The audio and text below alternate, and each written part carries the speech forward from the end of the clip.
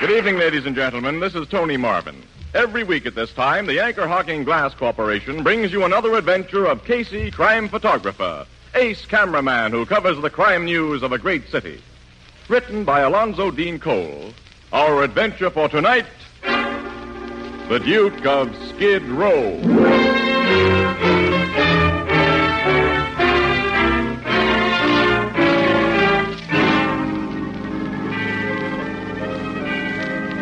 Midnight. A dingy, poverty-stricken street of gloomy tenements and cheap lodging houses.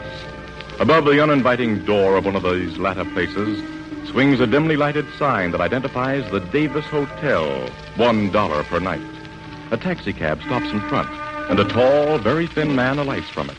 His clothes are shabby but clean and well-fitting. In one eye is a monocle, in his hand a jaunty walking stick. How much do I owe you, please?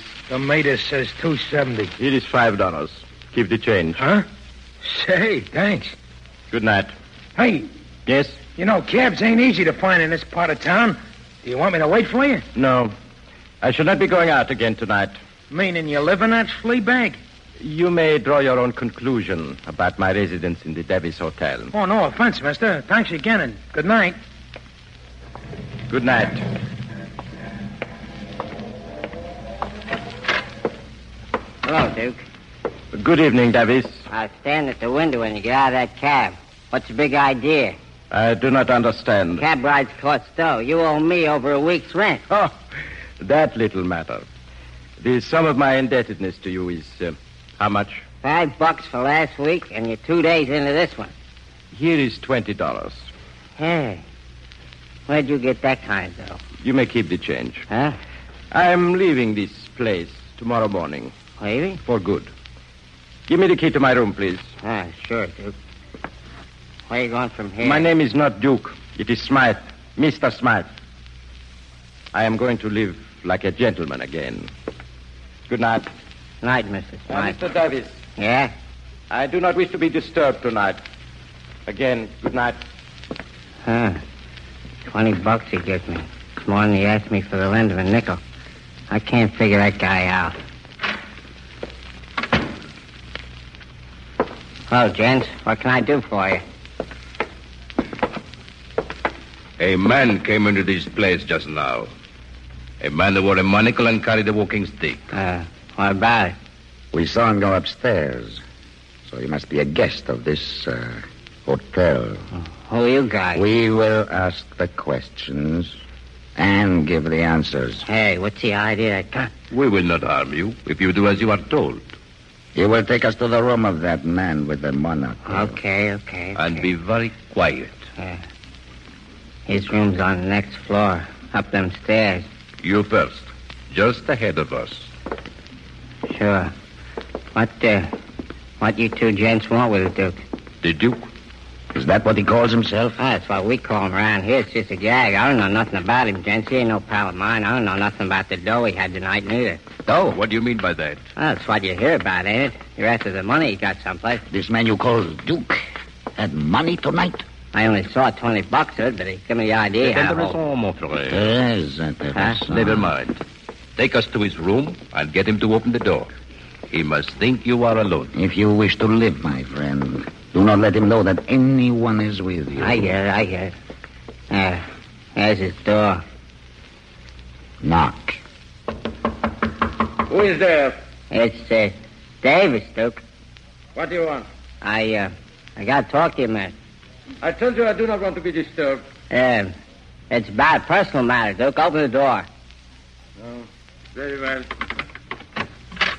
Wie geht, Anton? Oh, no bespectacles. You. Enfin. Please, You no. are going with us, Anton. No, I beg. And you will go quietly. Don't.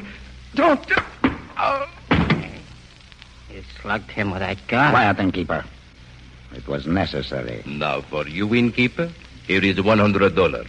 That C note for me? Put it in your pocket. Oh, thanks. It is in payment for your services and for what we are now compelled to do. Well, what do you mean by that? This.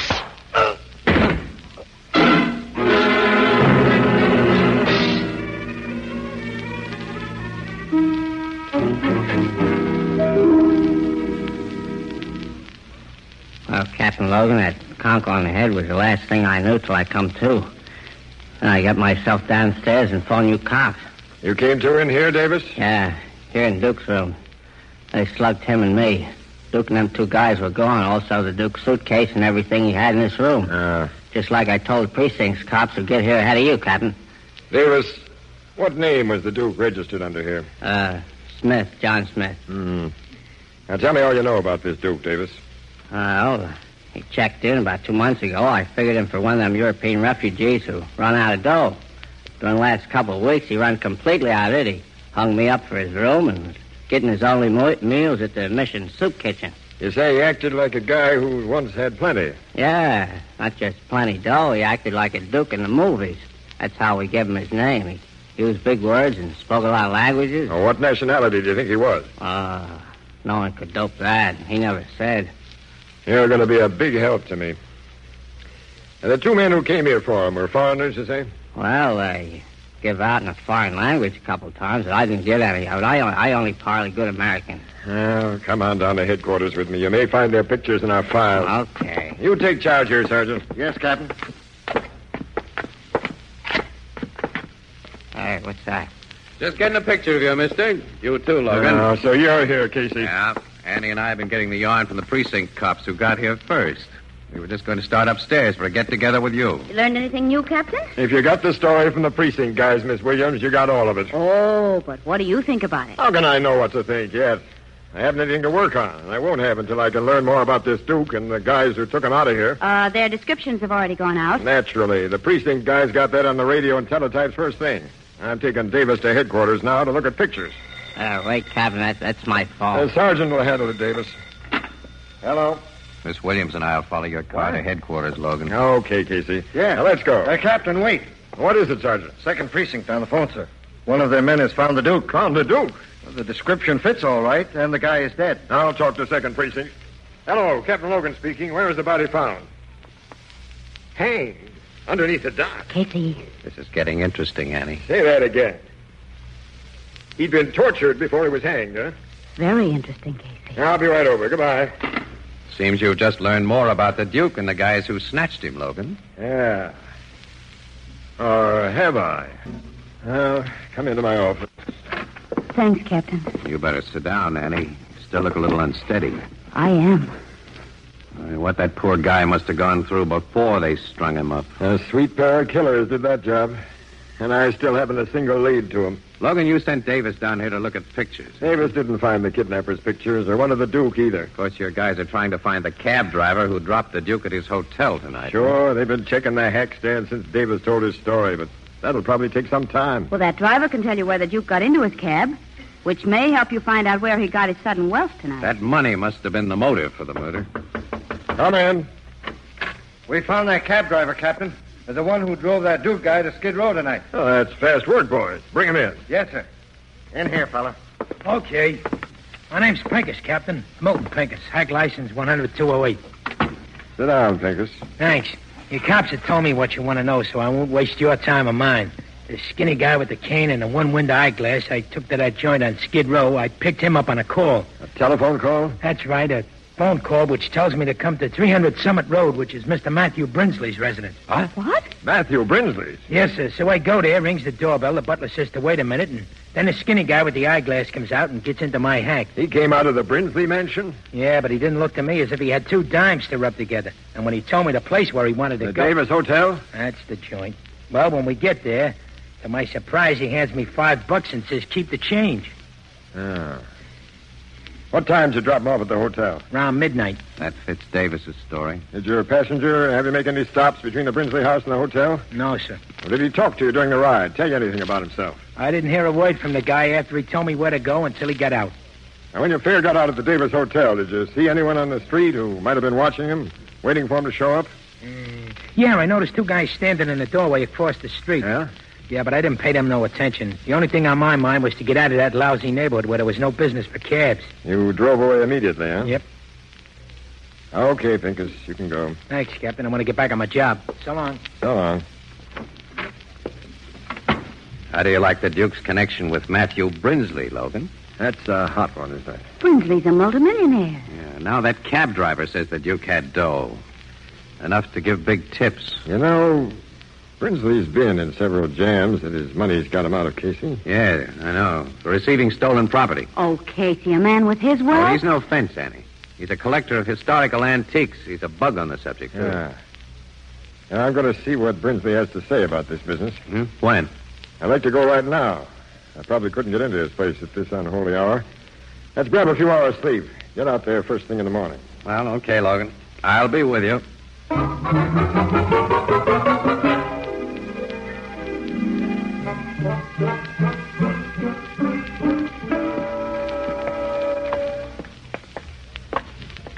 Quite a joint, this Brinsley mansion, Casey. Yeah, I'll say. Probably interrupt the old guy's breakfast, but here goes his doorbell. Hey, hold it, Logan. Someone's opening the door. Huh? What is it? Good morning. We'd like to see Mr. Brinsley. I'm Brinsley, but I can't talk to anybody now. I'm on my way to the bank. I'm a policeman, Mr. Brinsley. Huh? Here's my shield and identification. I'm Captain Logan of the Homicide Bureau. Homicide? Very well. Come inside. Thanks. Howard? Yes, sir? Tell the chauffeur to wait. I'll be slightly delayed. Yes, Mr. Brinsley. Sit down, Captain, and... My name is Casey. What are you gentlemen here for? I haven't committed any homicide. Mr. Brinsley, you had a visitor last night. A tall, thin, shabbily dressed man who wore a monocle. What about him? I want you to tell me all you know about him. Why? He was murdered after he left your house.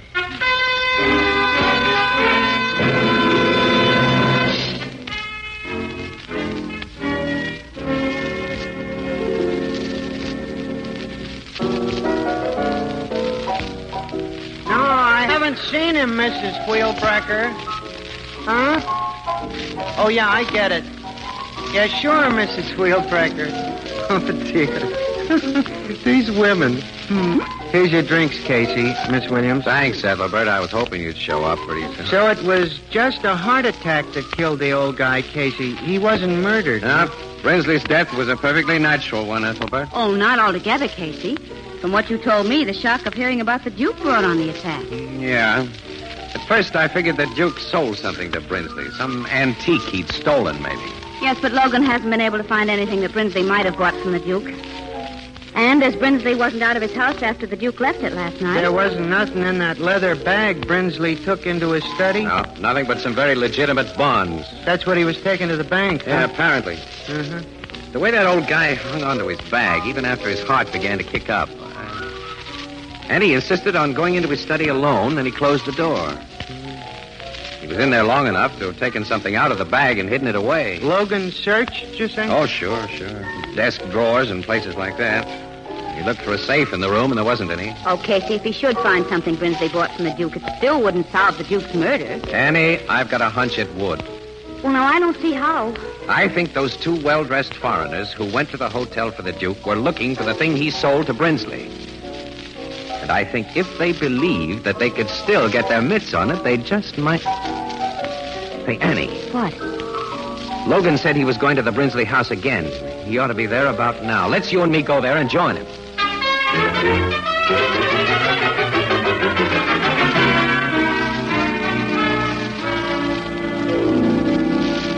I got the same idea you got, Casey, so my men are giving that study in there a real going over right now. That's swell, Logan. Well, what do you know about that? Isn't it often that you two have the same big ideas at the same time? Well, it's merely coincidental. I had a first-class basis for mine, Miss Williams, not one of Casey's hunches. Oh, what do you mean? Well, I've checked with Brinsley's bank, and they told me that 2 days ago he withdrew $30,000 in cash. Now, they record serial numbers when dough is passed out in chunks like that. And the $20 bill the Duke gave Davis last night has one of those numbers. Hey, Brinsley must have bought something from the Duke. What could he have paid the Duke $30,000 for? Captain Logan, Yeah, Sergeant? we found something. Let's see. Come on, Annie. There, Captain. That big leather chair. What? Wait till I show you. I'm used to trick hiding places, but this is one of the neatest I've run into. Look, when you press these 3 ornamental nails at the same time... The seat riser. There's a big cavity underneath. What's that thing in it? It looks to me like one of those gimmicks the King of Spades wears on his head. Casey, it's a crown. It's a gold crown. Yeah. It's not much of a crown. It's gold, but there are no jewels on it. I was just saying to myself, Captain, why hide that thing? It ain't worth more than $100. It's probably worth 100,000, Sarge. Huh? It's old and antique. Can't you see that? That crown would have fitted nicely in Brinsley's little bag, Logan. He may have thought you knew the Duke had sold it to him, that you'd search for it. So he took it out of the bag and put it in that trick chair before his heart gave out. I know all that, Casey, but now, how will that thing lead us to the killers? Well, Logan, the good old power of the press can lead them to us. What do you mean? Now, look. The only metal in this chair are the nails and coil springs. And when that crown gets back under the seat, it'll show up nicely in an X-ray picture. X-ray picture? Yeah. That the Morning Express will be carrying in all its editions tomorrow. With a nice story that you'll write, Annie. Well, okay, but what'll I write? An invitation to the death house.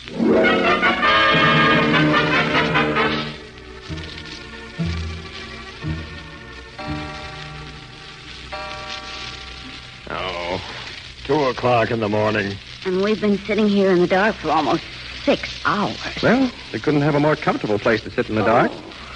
Old man Brinsley put nice chairs in his house. You know, Casey, I don't think those men will come here. I don't either, Miss Williams.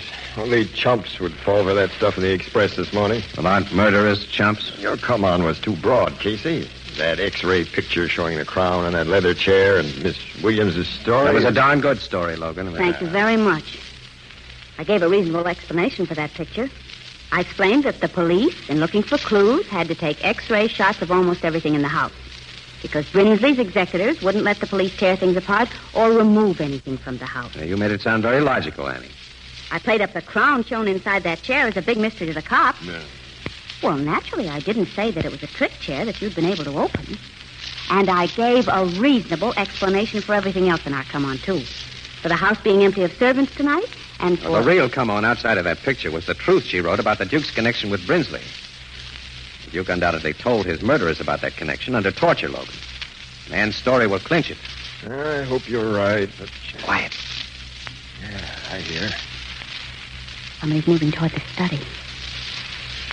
I think someone's taken advantage of that rear window we left open, Logan. We'll soon see.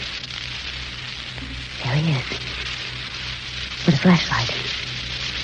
He won't be able to see us behind this screen. There's only one guy. Hey, Logan, he's making for that leather chair.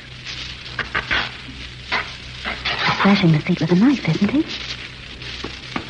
Logan, he's got the crown. That's enough. Stick up your hands. What? We've been waiting for you, mister. You're under arrest for murder. Murder? Yeah. Murder of the Duke, known as John Smith. Where's your pal who helped you kill the Duke? I am here. Put up your hand. Huh? Casey. My brother is an expert marksman. You will do as he says.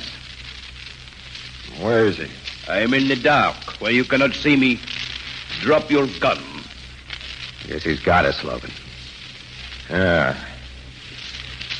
Okay. You are wise. Now. But how silly they were a minute ago. My brother, they thought I had walked into their trap alone. These Americans are very simple people, Tito. Ah, I see you have the crown. Yes.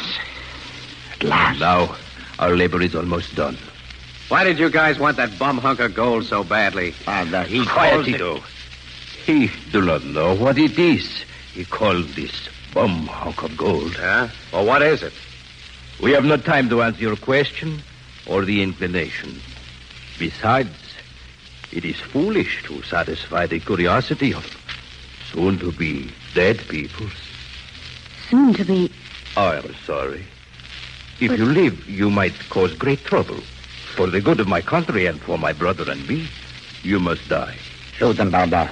Now. Yes, Tito. Now. Sergeant, turn on the light. We got him all right, Captain Logan.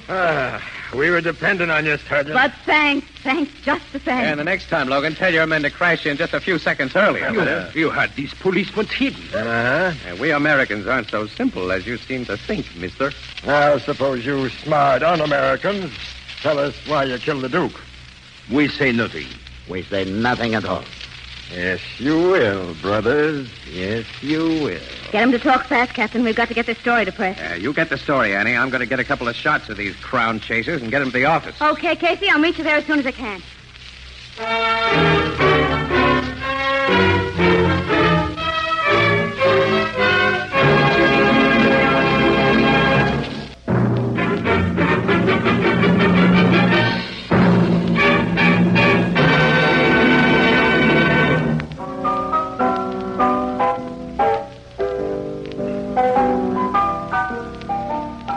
Logan made them guys talk, huh, Casey? Sure, Ethelbert. Sure. Oh, it wasn't too hard a job. After Davis positively identified them as the men who came to his hotel for the Duke. Tell me what they said. Well, to begin with, pal, they told us the Duke wasn't really a Duke. Oh, I knew that all along. He was only a count. Huh? He was an honest cigars count, too, Ethelbert. From one of those little European principalities that went out of business after the First World War. Yeah, and the Duke, the Count, was a relative of the king who'd lost his job. And he was also custodian of the royal crown, Ethelbert. And he scrammed the United States with all that dough that he could lay his mitts on and the sacred crown. Only the money gave out after a while, and he had only the crown left. So he finally sold the crown to Brinsley. But the guys who killed him? They were stubborn royalists, Ethelbert. Fanatics about restoring their king, who had to have his traditional crown if and when he was restored. They went after the Duke and finally caught up with him.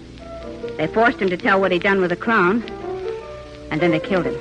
See, they consider the guy a traitor, Ethelbert, so they gave him the traditional punishment for traitors, hanging. They even tied a real hangman's knot, as though it were a legal execution. Well, in their screwy minds, it was a legal execution. Some people are certainly funny. Yeah. But as my sister Edna says, quote, if all folks was like you and me, wouldn't the world be dull? Unquote. And you know Edna.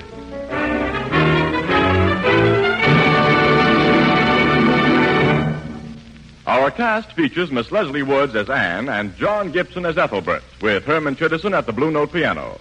The original music is by Archie Belyer. Crime Photographer is brought to you each Thursday at this time by the Anchor Hocking Glass Corporation of Lancaster, Ohio, and its more than 10,000 employees. Anchor Hocking. A great name in glass. Hi, everyone. The holiday season is upon us, and I'll be glued to the telly for BritBox on many a night.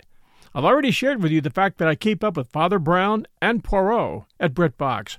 I also check out their new stuff, like the new series Archie, which tells the story of Archie Leach, otherwise known to millions of filmgoers as Cary Grant. This story comes from his daughter Jennifer Grant and ex-wife Diane Cannon. It's a series. The performance of Jason Isaacs, who plays Cary Grant, is top-notch. I highly recommend it.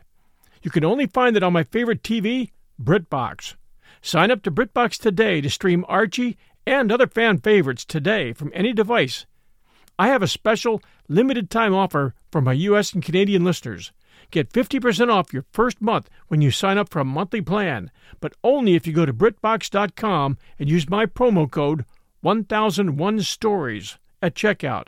Don't wait. Get 50% off your first month. Just use promo code 1001stories at BritBox.com. Try it. You'll like it.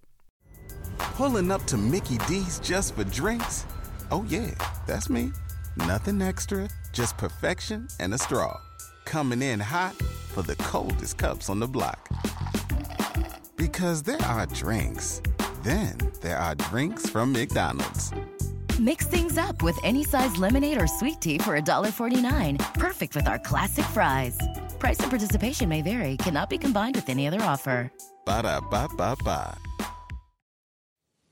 Every week at this time, the Anchor Hocking Glass Corporation of Lancaster, Ohio, and its more than 10,000 employees bring you another adventure of Casey, crime photographer, ace cameraman who covers the crime news of a great city. Written by Alonzo Dean Cole. Our adventure for tonight, Christmas shopping.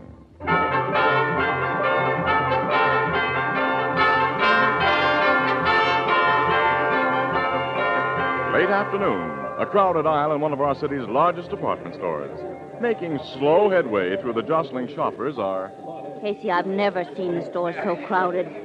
We say that every year during the week before Christmas, Annie. Where are you taking me now, huh? Well, you haven't anything for your Aunt Harriet yet, so I thought we'd look at umbrellas. They're on this side of the store somewhere. Yeah. Annie, look, you can pick up a much nicer umbrella for Aunt Harriet than I can. I trust your judgment, absolutely, Annie. So suppose I shop for all the uninteresting items while you go up to the toy department and watch the electric trains again. Well, you know I've still got to pick up a few more things for my sister's kids, Annie. And hey, Annie, wait a minute. Hang on to your pocketbook. Keep an eye on that little guy in the black overcoat just ahead of us. Who? That's Fingers Fogarty, one of the best-known dips in the city. Pickpocket? Yep. Shove through this mob a little faster, Annie. Now keep him in sight. I think he's closing in on a prospect. You mean he's made up his mind about whose pocket he's going to pick? Sure. Smart dips like Fingers don't dive into just anybody's pocket. They hang around bars and wait for some guy to flash a roll, and they tail him. And if he gets into a crowd like this... Look, Fogarty's doing his stuff now, Annie. No. Yeah. That big fat guy he just bumped into. Fingers took a wallet from his inside pocket. Well, I didn't see him. Neither did the fat guy. Fingers is a smooth worker. Come on. He'll feel very badly when we stop his special brand of Christmas shopping, but pocket picking is considered antisocial. I've got to get Mr. Fogarty. Well, he squeezed through the crowd. I can't see him anymore. Neither can I. Look, Casey, yell out for somebody to stop him. Oh, well, I yell, stop thief. Well, you can't let him get away. He won't get away. Every cop in this precinct knows Fingers. He'll be picked up quick after a charge is brought against him. I'll help that guy who lost his wallet bring the charge. Yes, if you appear as a witness. I will. There's the fat man. Excuse me, mister. Something happened to you a minute ago that I don't think you know about. What do you mean? Your pocket was picked. My pocket? Yeah. A little guy bumped into you, and as he did, I saw his hand go into your inside pocket and come out with a wallet. Well, I happen to know who he is, and when you report your loss to the cops, I'll be glad You're mistaken, mister. I didn't lose my wallet. Huh? I'm sure. I'm more sure. I tell you, I saw him. When a guy sees something that couldn't be seen, he's either goofy or drunk. On your way, fella. Well, I'll be... Good thing you didn't get your hands on Fingers Fogarty. He could have plastered you with a nice suit for false arrest. And I know he took a wallet from that fat guy's pocket. I was watching every move that Fingers made. Well, I was watching him, too, and I didn't see him take anything, and that fat man says he didn't lose a wallet, so... Okay, I'm goofy or drunk. Or maybe you only need glasses. Well, I do after this. Several glasses. Let's head for the Blue Note.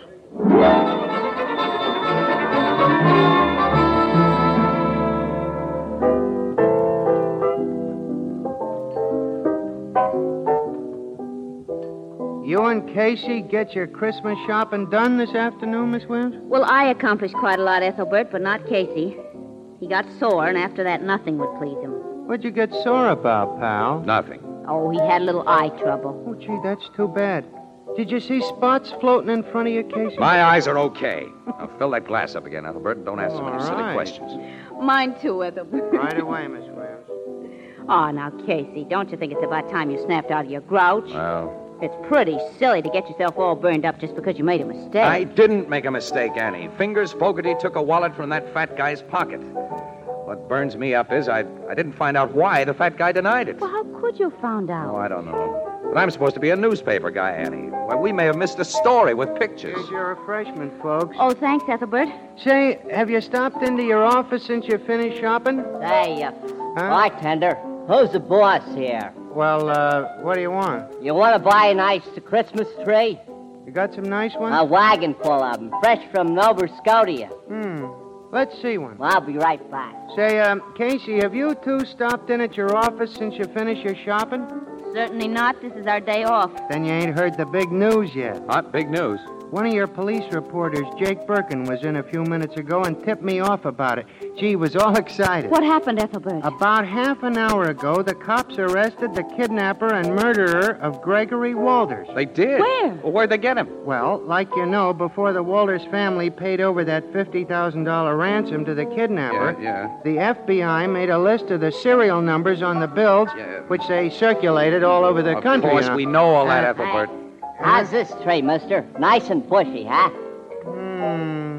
Let's see one a little taller. A little taller, okay. Ethelbert, will you tell us about that kidnapper? Oh, I'm getting to it. Well, come on. Well, a guy walks into a tavern over on 36th Street tonight, orders a drink, and hands a barkeep a $20 bill with one of them hot numbers on it. The barkeep checks the number, calls a cop, and when the cop searched the guy, he found about $500 more of the ransom dough in his pockets. Well, Ethelbert, who is the guy who had the ransom dough? Have the cops identified him yet? Well, they knew him as soon as they laid eyes on him. But Ethelbert, who is he? Please. Hey. Is this tray big enough, mister? Let's see. Well, let's see one a little thicker around the bottom. Thicker around the bottom. Ethelbert, will you please Casey tell and us? I know him. He's always been a small-time crook, and I was surprised to learn he was mixed up with anything so big as kidnapping and murder. Oh, say, will you tell us? I am telling you. It's that little runt, Fingers Fogarty. Fingers Fogarty? Yeah, the dip. He had Walter's ransom dough on him? About $500, just like I said. Naturally, Fingers denies having anything to do with the kidnapping. He said he lifted the dough out of the pocket of a guy who was Christmas shopping in S.J. Franken's department store. Franken's? Around 4 o'clock this afternoon. Casey Franken. And that fat guy denied he's been robbed. Do you think he was the Oh, I one? can't see Fingers as a kidnapper. He's always been just a slimy little sneak thief. Hey, what's this about a fat guy, Casey? Annie, come on. We're going to tell Logan what happened in Franken's. Well, what did happen, Well, never mind. Casey? You'll hear it later, Ethelbert. So long. So long. Hey, is this one big enough for you, mister? I tell them two a whole complete news story in 2 short words, then they run off and leave me out on a limb. What limb? Too big? Oh, you? Ah. Oh, no, we've got to have a really big tree.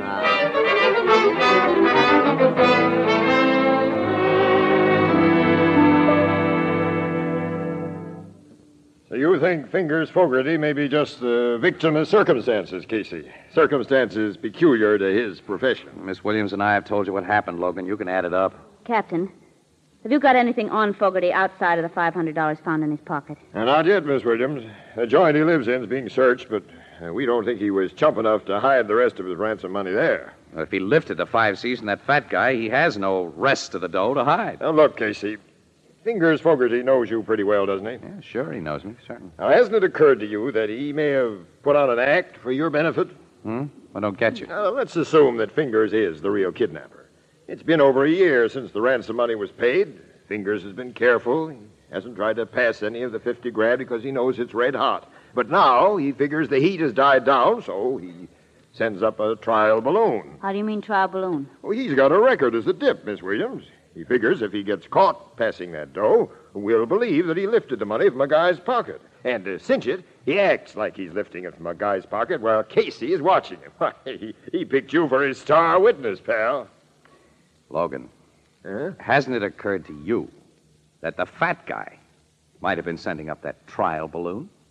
Huh? What do you mean? Assume the fat guy is the real kidnapper. And he wants to know how safe it is to pass those ransom bills. He knows that Fingers is a pickpocket. Well, he goes to one of the little runt's hangouts and flashes a roll in front of him. And then he leaves the joint, saunters into a crowded store where it'll be easy for Fingers to work, and Fingers does exactly what's expected of him. That's a reasonable theory, Captain. Sure. If Fingers gets caught passing that dough, the kidnapper learns about it from the papers and continues to let the money cool off. Also, Fingers has a long record. You cops won't believe anything he tells you. You'll tag him as the Walters kidnapper, which will leave the real one sitting pretty. The only thing the real kidnapper didn't figure was that someone might see Fingers take his wallet. Well, maybe you got something there, Casey. You and Miss Williams have never seen that fat guy before? No, but we'll know him if we see him again, though. Definitely. Your description might fit 1,000 guys in this town. I want you two to go up to the record room and look at some pictures we've got in the files. Oh, great. That'll only take us about 4 or 5 hours, Logan. Oh, Casey. And this was to have been our night off.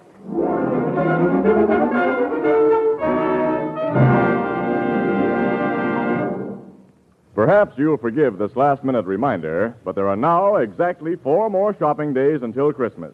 That means a very real problem to those of us who like to put things off, as who doesn't?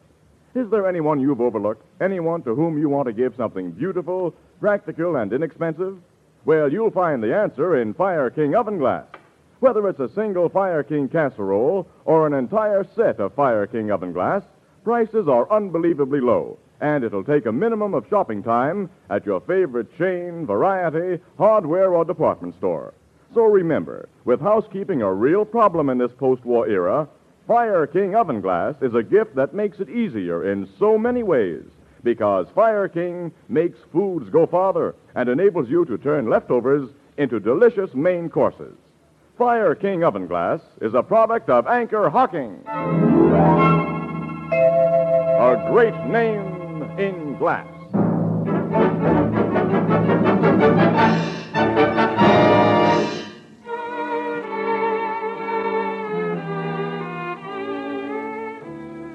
Oh, I don't recognize any picture here, Logan. Oh, me either. Oh, golly. Captain, why don't you have some good-looking crooks in your files? I'm going to have nightmares looking at pictures of so many ugly men. You should see the women. Logan, you know, there's one picture here that bothers me. It resembles the guy a lot, but well, look at the description that goes with it. Nick Pensa, Woolstock Prison, discharged 1944, armed robbery. Age 30, height 5 feet. Well, you said your fat guy was a 6-footer and at least 45 years old. Yeah. He weighed a good 250 plus, too. This Nick Pence's weight is given as only 135. Well, they can't be the same man, then. No, not a chance. It's funny, though, there is a resemblance. Well, we need more than that. Let's all go home and get some sleep. Me for that. Me, too. I'm so tired I can't think. I'm falling over. I'll murder anybody who wakes me up before noon tomorrow.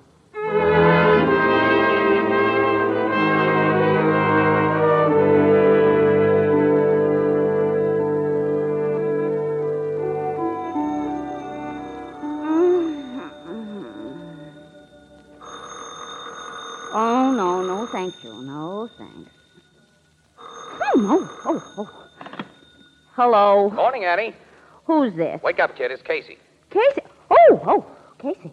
Yeah, Casey, you remember me, don't you? Yes, I do, and it's only 9 o'clock, and what is the big idea? Annie, look. I think I know where to look for that fat guy.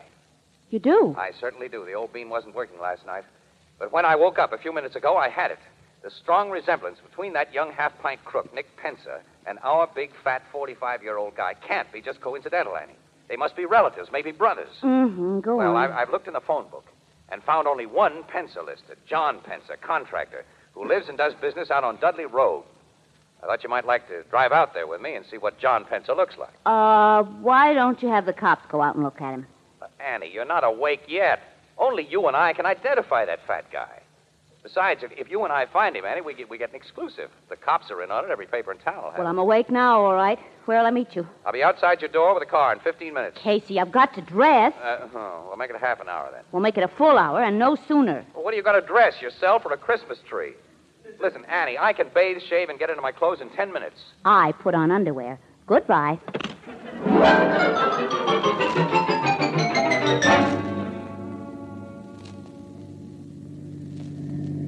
We're getting close to that address, Annie. Yeah. This isn't a very attractive neighborhood. No. John Pensa, contractor, can't be much of a concern. And John Pensa, contractor, may be no relation whatever to the Nick Pensa in the police files. The name's very unusual, Anne. I have a hunch. Uh-oh. There's the place. Yep. I'll stop here so we can look the joint over. Well, there's a concrete garage attached to the house with a good-sized truck inside and room for another. Concrete mixer in the workyard. Oh, Casey, established businessmen don't go in for kidnapping. I think we're on a wild goose chase. Annie, that guy coming out of the garage. What about him? He's just a skinny little... Annie, you need glasses and a more photographic memory. He's the man of that police picture. Of course, Nick Pensa. Now I know my hunch was right. He's looking over here. Well, he's never seen us before, but I'll get rolling anyway. Now, how can we find out if he has a fat brother? Well, drop into one of these neighborhood stores and make a few inquiries. Then what? Well, how can I tell until I find out what I hope to find out? Annie, you're the darndest girl for asking questions. You really are. Now, let's stop there. Well, we'll stop here. We'll go into this little drugstore right here. The druggist usually knows everybody in the neighborhood. Come on. Okay, but I think it would be simpler and more sensible to make inquiries at the precinct police station. I don't want the cops in on this until we know where we stand. Here, let me do the talking. It's your party, wise guy. You handle everything. What can I do for you young people? Ah, hello, Pop. We're going to have, what kind of ice cream soda do you want, Annie? If I must have an ice cream soda, chocolate. Chocolate. Same for me. 2 chocolate sodas. That's right. Oh, by the way, I'm looking for a party in this neighborhood by the name of Pensa. I imagine you know the family well. Pensa? Yeah. Never heard the name before. You never heard it? Change my order to raspberry. Yes, miss. 1 raspberry. I'm just a stranger here. Come down from upstate to handle this place while my son's away hunting. Maybe my granddaughter can tell you what you want to know. Say, Katie. Yes, Grandpa? Come here. Fella's looking for a party by the name of Penner. Penner? No, not Penner. Pensa. Oh, I know the Pensas. All of them. You do? That's swell. Mr. Pencil lives down the street. Uh-huh. Over his office. He's a contractor. What's he look like? Is he... Mr. Pence is short and skinny, and his first name's Nick. well, Nick Pensa's not the contractor. Yes, he is. Ever since he got out of prison a couple of years ago. You say somebody's gone to prison, Katie? No, Grandpop. They've come out. That serves him right, then. The man's reformed now. Oh, that's bad, very bad. Grandpop's a little deaf. Yeah, I can see that. Sister, I understand that my friend, Nick, has a brother or a cousin. No. Maybe an uncle? No. Here's the sodas. Who gets the raspberry? He does. Here you are, mister. Thanks. And Mr. Casey, you have earned it. Sister, you mean Mr. Nick Pensa has no relatives at all? He's got a sister and a nephew. Oh, that's a great help. How old's the nephew? About 10? No, ma'am. It's the funniest thing. Mr. Gus Pensa is a lot older than his uncle. Huh? Mr. Gus is Mr. Nick's partner, I think. And he comes in here all the time. What does Mr. Gus Pensa look like? Well, he's tall and fat, and in the face he looks like Mr. Nick. Annie, give me that chocolate. You take the raspberry. Here's Mr. Gus now. Oh, Casey. He's our fat guy. Mr. Gus, these people were just asking about you. They're friends of Mr. Nick. Oh, that's bad. Is that so? He recognizes us, Casey. Yeah. Wasn't it lucky I dropped in here when I did to find friends of Nick's? Grandpop, go back to your back room and put me up 2 bits worth of turpentine. 2 bits worth of turpentine? Go along and help him, Sissy. He can never find anything. I'll show him, Mr. Gus. So you two were asking about me. You've been told that we were. I noticed a car outside with a press sign on it. Yours? Yeah. And you were looking for me because of what you happened to see in Franken's yesterday. If I said no, you wouldn't believe me. Right. This hand in my pocket has a gun in it, mister. So do exactly as I tell you. Okay. Remember, and don't pull anything. Here's a bottle of terps. Thanks, Grandpa. Here's your 2 bits. Come on with me, folks. You said you wanted to pay Nick a visit. Casey. We got no choice, Annie. Right. So long, Grandpa. Hey, ain't you folks going to finish your sodas? No, we lost our appetites. You didn't take even a sip of your raspberry, mister. That's what you think, sister. Get into your car. Both in the front seat. You drive, fella. I'll sit in back with this gat. Where'll I drive to? Just down the street to Nick's place. Mine. He and I are partners in everything. And he'll be tickled to see old friends.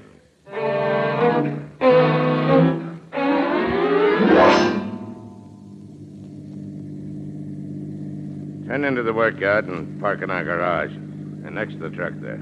Okay. Yeah, that's fine. Now what do we do? You and your boyfriend don't do anything, lady. And to make sure you don't... You hit Casey with your gun. And you get the shape. That'll keep the two of you quiet for a while. Nick! Nick! Yeah? What do you want, Gus? Come into the garage, quick. Okay. Whose car you got in there? You'll see. Come inside and help me close these doors. Okay. There. What's the idea? Take a look inside this car. Who's the guy and the dame? They're the two I told you about last night. Saw that dip take the hot dough from my pocket. They got wise to the layout and located us. They police? No. These two are newspaper mugs. I figure they were making this play on their own, so we got to take care of them. We can't bump them off here. We can. We do it nice, clean, and quiet. Get those big spools of adhesive tape from the house. What are you going to do? You'll see. Get that tape.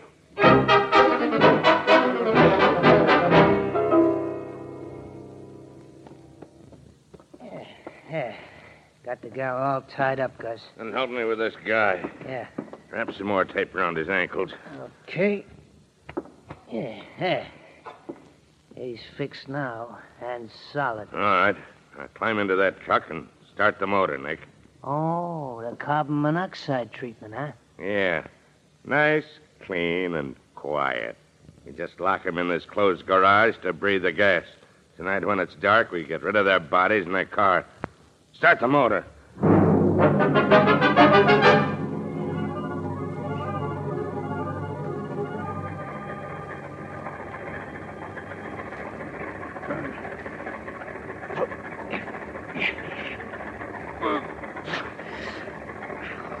Ann, I worked the tape off my mouth against that fender. Nod your head if you're okay, kid. Good. I'm going to try to pull the adhesive tape off your wrists with my teeth. I'm getting lightheaded. Gas is beginning to work. I got the tape. Now pull and turn your wrists. Pull more, Annie. There, that did it. Your hands are free. Pull the tape off your mouth now. Casey, the gas. Keep your head down low, kid. Try to hold on. I will. Pull this tape off my hands. You better let me free my ankles first so I can get to that truck and shut off the motor. No. Free my hands. Those two guys may be just outside where they can hear. Yeah, but if it keeps on running, we'll... If it doesn't keep on running, we'll have no second chance like this. Free my hands. All right. I've got the end loose. Pull now. There, does it. Now, unwind your ankles while I get this stuff off of mine. What good will it do us? We can't get out of here. We'll get out. Don't breathe, Judy. This Get out. garage is solid concrete. And I heard them lock those heavy doors when they went out.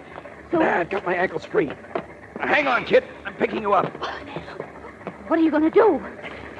I'm putting you in this truck. This truck? Why? It's taking us out of here. Now, keep your head down. Okay. I'm driving through those doors.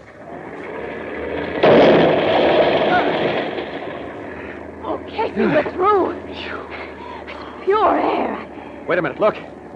Also, those two Pensa guys, they heard us. Listen, they have guns, too. Step on the gas, Casey. Drive past them. Let's get away. I can't. You can. What's the matter? Stall the motor. Duck, they're shooting. Oh, why are they running away? They're getting into that car. They're going to try to get away. If I can only get this motor started again. That did it. Now, come on. Casey, don't drive toward their car. They'll start I'm driving into their car.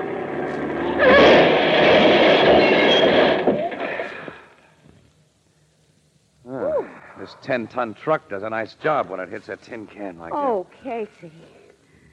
My nerves will never be the same again. that. I'll never recognize mine either. Come on, let's call City Desk. Get the cops out here so we can get to the Blue Note. I need another pair of glasses. The kind you fill.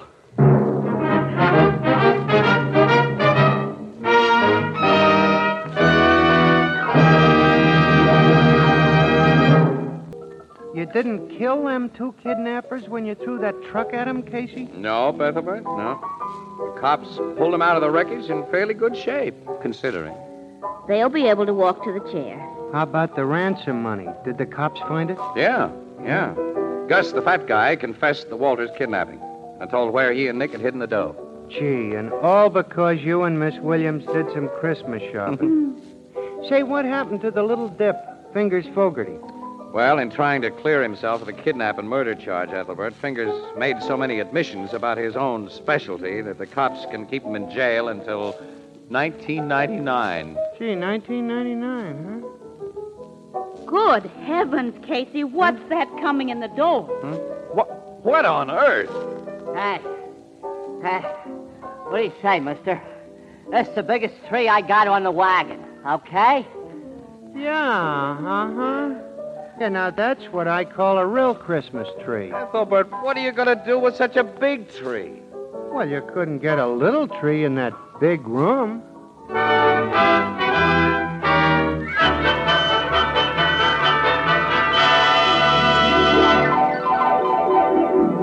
Crime Photographer, starring Stotts Cotsworth as Casey, is brought to you each Thursday at this time by the Anchor Hocking Glass Corporation, makers of Fire King Oven Glass.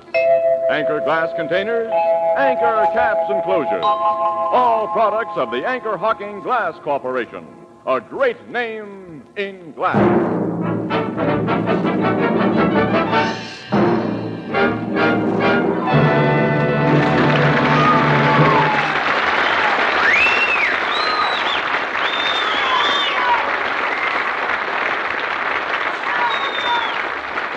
Crime Photographer, directed by John Dietz, is written by Alonzo Dean Cole and is based on the fictional character of Casey, created by George Harmon Coxe. The original music is by Archie Belyer, and the program features Miss Leslie Woods as Anne and John Gibson as Ethelbert. Herman Chittison is the Blue Note pianist. Thursday night on CBS is the biggest show in town, so stay tuned for exciting dramatizations on Reader's Digest Radio Edition, which follows immediately over most of these stations.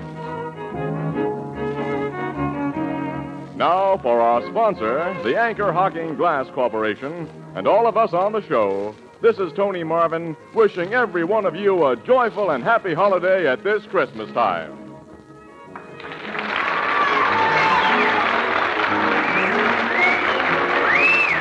This is CBS, the Columbia Broadcasting System.